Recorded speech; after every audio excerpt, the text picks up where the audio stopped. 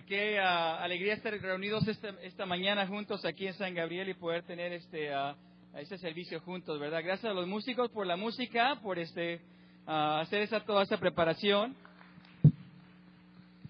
Amén. Bueno, vamos a comenzar hoy en día con nuestra serie que se titula Digno, o en inglés Worthy. Y estamos muy animados en ver cómo la Biblia describe este tema tan importante en nuestras vidas. El tema de, obviamente, el hecho que Dios es digno y debe ser digno en nuestras vidas, y lo es para toda la creación, pero también el hecho de que Dios también nos llama a ser dignos. Pero no sé si te ha pasado a ti, todos en algún momento hemos hecho algo, o ido a algún lugar, o comprado algo, o pagado por algo, y nos hemos dicho, no valió la pena. ¿Te ha pasado eso a ti alguna vez? Que has comprado algo y has pagado por algo y cuando te llega dices, oh man, realmente no valió lo que pagué por esa cosa, ¿no? Fue menos de lo que esperaba. O quizás un evento. Te pintaron un evento y dijeron, mira, este evento va a ser increíble, ven a este evento, ven a este concierto, a este lugar, y vas y como que, O una película que esperabas. Quizás esta película, igual la estaba esperando y se ha dicho que va a ser una super película y llegas y como que, Y luego las películas ahora son súper caras, ¿no? No valió la pena el esfuerzo, el tiempo dedicado, el dinero invertido. Realmente no fue digno. Pero también hemos tenido la experiencia, no sé si te ha pasado a ti, en las cuales hemos hecho algo, o hemos ido a algún lugar, o hemos comprado algo, hemos pagado por algo, y nos hemos dicho, wow, eso absolutamente valió la pena.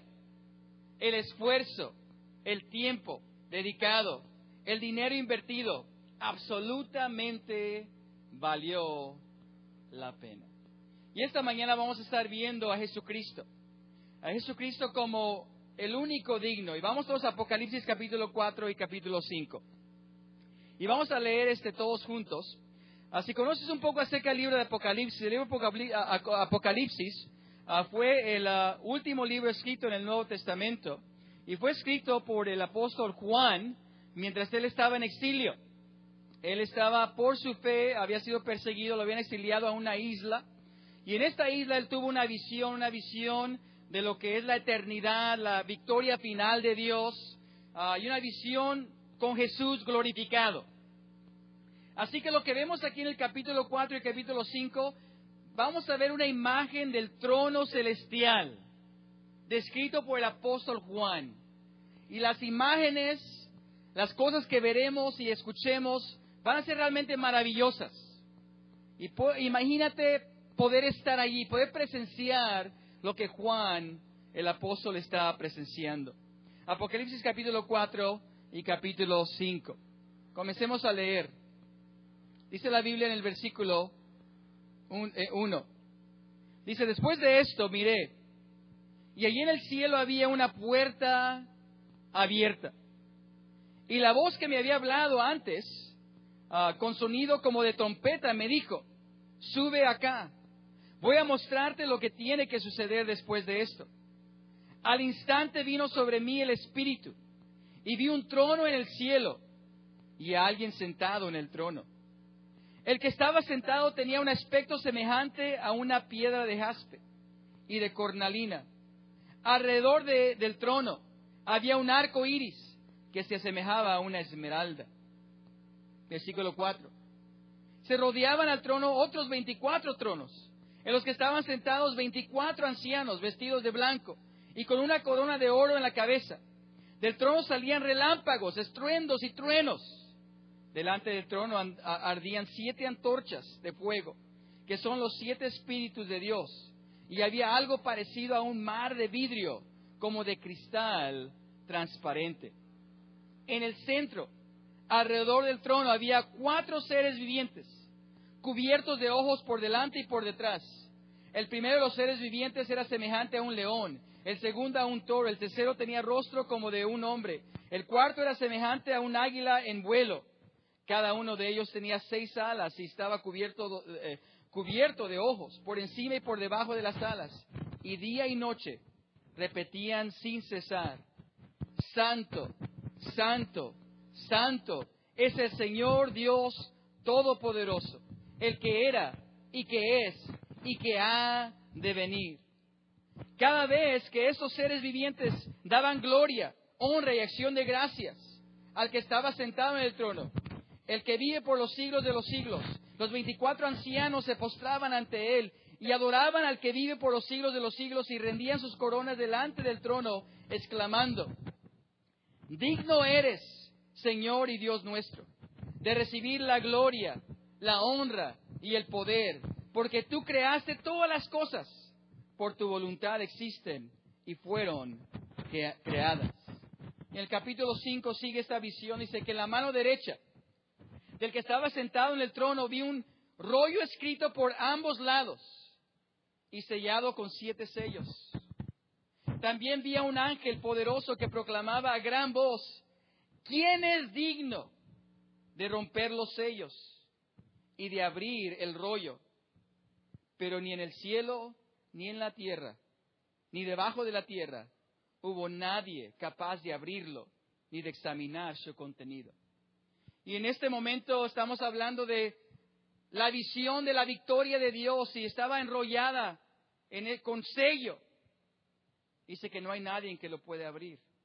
No hay nadie digno de poder abrir y poder ver y poder dejarnos ver esa gran victoria final. Ninguno de todos los héroes humanos era digno. Ninguno de todos los seres celestiales era digno. Ninguno de los héroes y heroínas o reyes o profetas del Antiguo Testamento eran dignos. Ninguno de los héroes o heroínas ni apóstoles del Nuevo Testamento eran dignos. Ninguno de entre los ángeles era digno. Ninguno de entre los arcángeles era digno. Y sigue Juan y él se da cuenta de la situación que está sucediendo espiritualmente. Y dice en el versículo 4: y lloraba yo mucho, porque no se había encontrado a nadie que fuera digno de abrir el rollo ni de examinar su contenido. Uno de los ancianos me dijo: deja de llorar, que ya el león de la tribu de Judá, la raíz de David, ha vencido. Él sí puede abrir el rollo y sus 7 sellos. Entonces vi, en medio de los 4 seres vivientes y del trono y los ancianos, a un cordero que estaba de pie y parecía haber sido sacrificado. Tenía 7 cuernos y 7 ojos, que son los 7 espíritus de Dios enviados por toda la tierra. Se acercó y recibió el rollo de la mano derecha del que estaba sentado en el trono. Y aquí vemos a Cristo ahora glorificado. Lo vemos con estas palabras simbólicas que vemos en el idioma apocalíptico que está utilizando aquí Juan. Dice que tenía 7 cuernos, y la palabra cuerno en el idioma simbólico era poder. Y el número 7 era muy importante. El número 7 significaba perfecto o completo o absoluto. Así que a Jesús se le describe como alguien con absoluto, perfecto y completo poder. Y tenía 7 ojos. En otras palabras, Él lo puede ver todo. Él tiene la sabiduría, el conocimiento, la omnisciencia perfecta, completa y absoluta. Y se acercó y recibió el rollo de la mano derecha del que estaba sentado en el trono. Y dice entonces, cuando lo tomó, los 4 seres vivientes y los 24 ancianos se postraron delante de él, del Cordero. Cada uno tenía un arpa y copas de oro llenas de incienso, que son las oraciones del pueblo de Dios, y entonaban este nuevo cántico: digno eres de recibir el rollo escrito y de romper sus sellos, porque tú fuiste sacrificado, y con tu sangre compraste para Dios gente de toda raza, lengua, pueblo y nación. De ellos hiciste un reino, los hiciste sacerdotes al servicio de nuestro Dios, y reinarán sobre la tierra. Luego miré y oí la voz de muchos ángeles que estaban alrededor del trono, de los seres vivientes y de los ancianos. El número de ellos era millares de millares y millones de millones. Cantaban con todas sus fuerzas: digno es el Cordero que ha sido sacrificado, de recibir el poder, la riqueza y la sabiduría, la fortaleza y la honra, la gloria y la alabanza. Y oía cuánta criatura hay en el cielo y en la tierra y debajo de la tierra y en el mar, a todos en la creación que cantaban: al que está sentado en el trono y al Cordero sean la alabanza y la honra, la gloria y el poder por los siglos de los siglos. Los 4 seres vivientes exclamaron: amén. Y los ancianos se postraron y adoraron. Y la iglesia proclama: amén. ¡Qué increíble visión! Vemos aquí a Jesús. Digno es el Cordero. Y encontramos la situación espiritual de que no hay nadie que pueda abrir este sello para abrir estos rollos y vislumbrar la victoria final de Dios, excepto Jesús. Digno es el Cordero. Y lo que aprendemos en este pasaje es que solamente Él, solo Él, es verdaderamente digno. Solo Él es verdaderamente digno. Solo Él verdaderamente vale la pena. Solo Él vale el esfuerzo. Solo Él vale la inversión. Solo Él es lo que necesitamos. ¿Y por qué dice la Biblia que es digno? ¿Qué es lo que lo hace digno? Vemos en el capítulo 5, verso 4. Dice que lloraba mucho Juan porque no se había encontrado a nadie que fuera digno de abrir el rollo ni de examinar su contenido.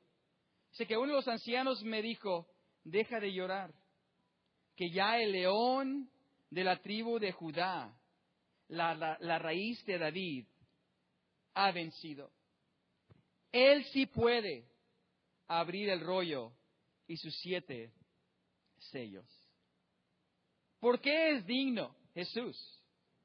Dice la Biblia que Él es digno porque Él venció. ¿Y qué venció? Él venció la muerte. Él tomó todos nuestros pecados y sufrió muerte terrible en una cruz. Pero sabes que la muerte no lo pudo sostener. La muerte no pudo mantenerlo bajo su dominio, sino que llegó el momento en que su poder lo soltó de entre los muertos. Y Él resucitó físicamente de entre los muertos. Y ahora se encuentra sentado a la derecha de nuestro Padre en el cielo. Y el hecho de que Él venció, de que Él es el vencedor, lo hace digno. Lo hace digno, amén. Pero ¿por qué otra razón? Vemos en el siguiente pasaje del 9 al 10. Dice que digno eres de recibir el rollo escrito y de romper sus sellos. Dice, porque fuiste sacrificado y con tu sangre compraste para Dios gente de toda raza, lengua, pueblo y nación. ¿Por qué más es digno Jesús? Por su sacrificio. ¿Ves? La Biblia no solamente describe a Jesús como un león victorioso, el león de la tribu de Judá, sino que lo describe como un cordero sacrificado. Y vemos que inclusive en la eternidad sigue Jesús teniendo las heridas de la crucifixión en su cuerpo. Es una señal eterna de su sacrificio, una señal eterna de su amor. No se le borraron después de que Él fue resucitado, no se le borraron después de que Él fue glorificado. Siguen allí esas heridas como un recordatorio de su amor, de su sacrificio en la cruz. Pero Él es descrito como ese león, pero también es descrito como un cordero. Y es importante conocer la palabra que se usa aquí en el libro de Apocalipsis para cordero. Porque la palabra principal que se utiliza a través del Nuevo Testamento es la palabra amnos, o un cordero. Pero aquí se utiliza la palabra arnión, un corderito. O literalmente un corderito mascota. Y nos trae a la mente lo que sucedió en el Éxodo.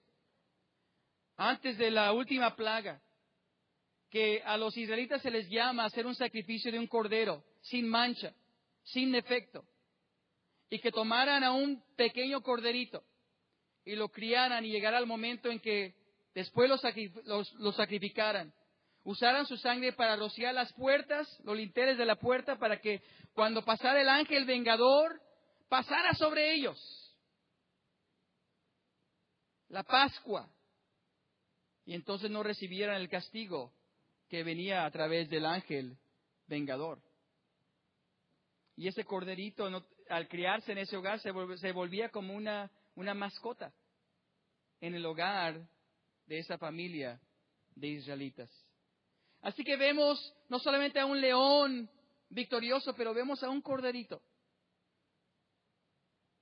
A Jesús como un corderito, una mascota, sacrificada por nuestros pecados. Dice que con tu sangre compraste para Dios gente de toda raza. El libro de Hebreos dice que Jesús fue tentado en toda forma que tú y yo hemos sido tentados, pero nunca pecó. Así que Él llegó como un sacrificio absolutamente puro, absolutamente sin mancha. Y eso lo hace digno, verdaderamente digno, para poder abrir. Amén. Solo Él es verdaderamente digno. Quizás tú has intentado en tu vida buscar algo digno, algo real, algo que valga la pena, algo en cual tú puedes depositar tu pasión. Y te has pasado la vida buscando algo, buscando esto quiero buscar algo que realmente valga la pena, algo que sea real. Y quizás lo has buscado en el romance, lo has buscado en el éxito en la vida, o en el dinero, o en alguna otra cosa, en la familia. Y te quedas vacío. Dices, ¿sabes qué? Mira, lo he buscado y no hay nada. No hay nada. Quedo vacío como aquella persona que gastó su dinero en la película y fue una terrible película. Pero peor, porque no es película, es nuestra vida. Y quizás te has pasado tu vida y has depositado tus pasiones, has invertido tu dinero, te has esforzado por cosas que realmente no valen la pena. Y lo que nos dice la Biblia aquí es que eso no pasa con Jesús. Jesús es verdaderamente digno. Y en Él tú puedes encontrar eso que tanto buscas. En Él tú puedes invertir tu corazón. En Él tú puedes invertir tu vida. En Él tú puedes sacrificar realmente. Y en Él puedes invertir tus pasiones. Y siempre vas a decir, absolutamente valió la pena.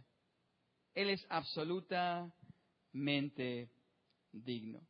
Y vemos cómo la Biblia habla de ser digno verdaderamente de abrir y de romper el sello. De romper y abrir y comprender realmente el plan eterno de Dios. Y cómo Jesús realmente es el único que puede abrir ese sello y abrir esa comprensión en cada persona para comprender realmente el plan eterno de Dios. Solamente Jesús lo puede hacer. Ver esta absoluta profecía revelada solo a través de Jesús. ¿Sabes que solo Jesús puede romper el sello de la Biblia?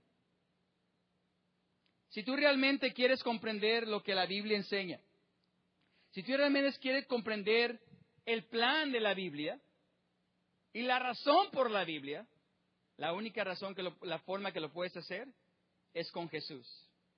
¿Sabes que si tú lees el Antiguo Testamento sin conocer de Jesús, sin conocer que Jesús ya vino, que tenemos al Mesías resucitado, el Antiguo Testamento realmente no tiene mucho sentido? Es un buen libro, son buenos libros, es la palabra de Dios, pero solamente porque es completada por Jesús.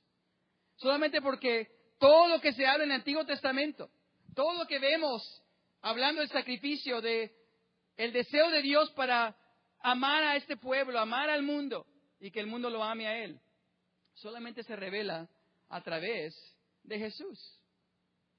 Por eso muchas personas están confundidas, no comprenden realmente la Biblia porque están viendo la Biblia quizás como algo intelectual que comprender o quizás como una religión a que seguir, pero no están viendo la Biblia con los ojos de Jesucristo. Porque Él es el único que puede hacernos comprender realmente la palabra de Dios. Muchas veces cuando alguien llega a la iglesia y quizás no conoce mucho acerca de Dios o de la Biblia, comenzamos leyendo el libro de Juan, el Evangelio de Juan. Comenzamos leyendo el Evangelio de Juan porque el Evangelio de Juan es básicamente la historia de la vida de Jesús en sus últimos días antes de ir a la cruz. Y fue escrito para que personas que no creen, crean, creyendo en Jesús. Y comenzamos con eso porque realmente, si tú crees y comprendes Jesús que fue la palabra viva en la tierra, tú puedes entender la Biblia. Y sabes que es un gran comienzo para ti abrir ese sello de la Biblia. Solamente Jesús lo puede hacer. ¿Sabes que solamente Jesús puede abrir el sello de nuestra existencia? ¿Te has preguntado tú por qué estoy aquí? ¿Por qué estoy aquí? ¿Por qué nací donde nací? ¿Por qué nací cuando nací? ¿Por qué ha pasado todo lo que ha pasado en la historia? ¿Por qué la naturaleza inclusive? ¿Por qué el mundo? ¿Por qué está todo creado así? ¿Por qué yo no nací en Alemania? Algunos dicen, oh, man, hubiera nacido en Alemania. Oh, man, ¿cómo me hubiera gustado nacer en El Salvador?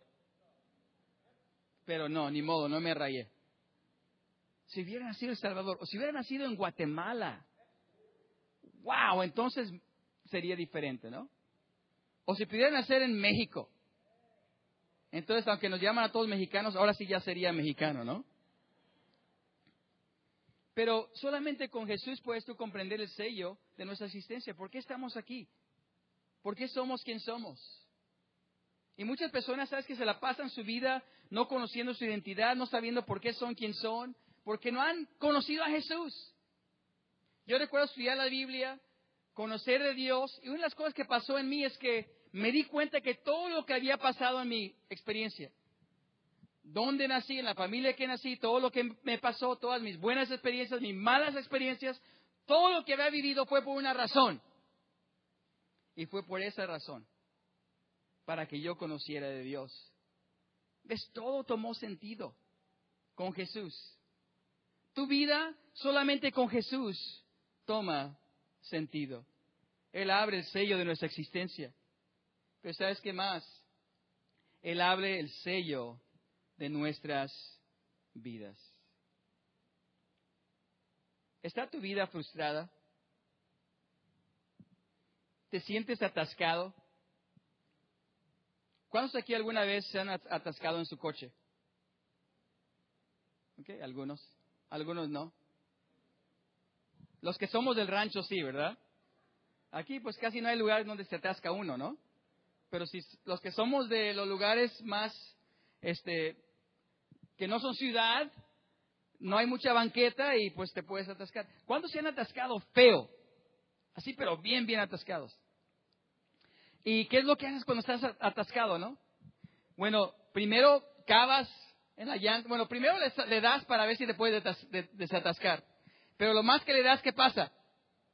Lo más que te atascas. Le das más y más te atascas. Le das más y más te atascas. Y luego dices, ok, si estás solo, pues estás tostado realmente. Ojalá tengas a alguien más. Y lo que hacen después es que cavan alrededor de la llanta y ponen cosas en la llanta, quizás ramas, porque estamos hablando del rancho, ¿no? Ramas o hojas o cualquier cosa que puedes meter para que agarre tracción la llanta. Y le das a ver qué pasa. Y si tienes un amigo, le dices al amigo que empuje para que empiece a girar el carro, ¿verdad? Para que empiece como un barco así a mover y regresar y mover y regresar y a ver si en esa con la tracción y con los empujes vamos a desatascarnos. Pero si eso no funciona, vas a necesitar que alguien venga, una grúa, o alguien que tenga una camioneta grande, con una cadena o dos y te amarre y te jale y te desatasque de esa situación en la que te encuentras. Sabes que Jesús es el único que puede hacer eso. Y quizás sigues intentando, sigues tratando de salir, hasta tienes amigos que están empujando tu vida para un lado, para otro, y así te sientes ahorita, de un lado para otro, y como que le das, pero cada vez quedas más atascado todavía. Y dices, ¿cómo le hago? ¿Cómo le hago? Lo que te quiero decir esta mañana es que solamente Jesús, solamente Él puede abrir el sello de tu vida. Para de confiar en ti mismo. Para de pensar que tú eres el que lo va a resolver. O de confiar en cosas que no valen la pena, que al fin te dejan vacío. Porque solamente Jesús es verdaderamente digno. Y solamente Él puede abrir el sello de tu vida. ¿Estás atascado? ¿Estás atascada esta mañana? Puede ser nuestra vida espiritual, que estamos luchando con cosas que no debemos, o estamos luchando con la misma cosa y una y otra vez. Solamente con Jesús. Solamente con Jesús puedes vencer y tener reconciliación y seguir adelante en nuestra vida espiritual. Solamente Él es digno. Amén. Pero sabes que finalmente, sí, solamente Él es verdaderamente digno, pero solamente a través de Él podemos tú y yo ser dignos. Vamos a estudiar en esas siguientes semanas pasajes que nos llaman a ser dignos y a vivir una vida digna, a realmente vivir la vida a la cual Dios nos ha llamado. Y eso va a ser bueno, amén. Va a ser excelente, va a ser muy práctico. Pero nunca olvides eso, que solamente a través de Jesús es que tú y yo podemos ser dignos. Solamente a través de Él. Porque no importa lo máximo que tú puedas hacer en una vida como un cristiano, todavía nos quedamos increíblemente cortos. Muy cortos. Si te tratas de medir y decir, ok, a ver si me mido bien, a ver si estoy bien, siempre vas a fracasar. Nunca lo vas a lograr. Solamente por la gracia de Dios podemos tú y yo subsistir. Y hacemos las cosas para Dios, no para ser salvo, sino porque somos salvos. No porque para ser dignos en cierto aspecto, sino porque solamente Jesús nos hace dignos. Y solamente con esa motivación vamos a poder vivir una vida plena, una vida de impacto y una vida que agrade a Dios. Amén. Así que hoy en día es el comienzo. Y te invito a que tú busques en tu Biblia todos los pasajes que hablan de ser digno. Y los empiezas a subrayar, los empiezas a leer. Pero esta semana te quiero hacer un desafío. Es que vivas esto en tu vida. Vive el hecho de que digno es el Cordero. Hoy día vive de esa forma. Digno es Jesús en mi vida. Él vale la pena en mi vida. Él vale el esfuerzo en mi vida. Él vale el sacrificio en mi vida. En tus tiempos de oración esta semana, haz esto una realidad. Digno es el Cordero.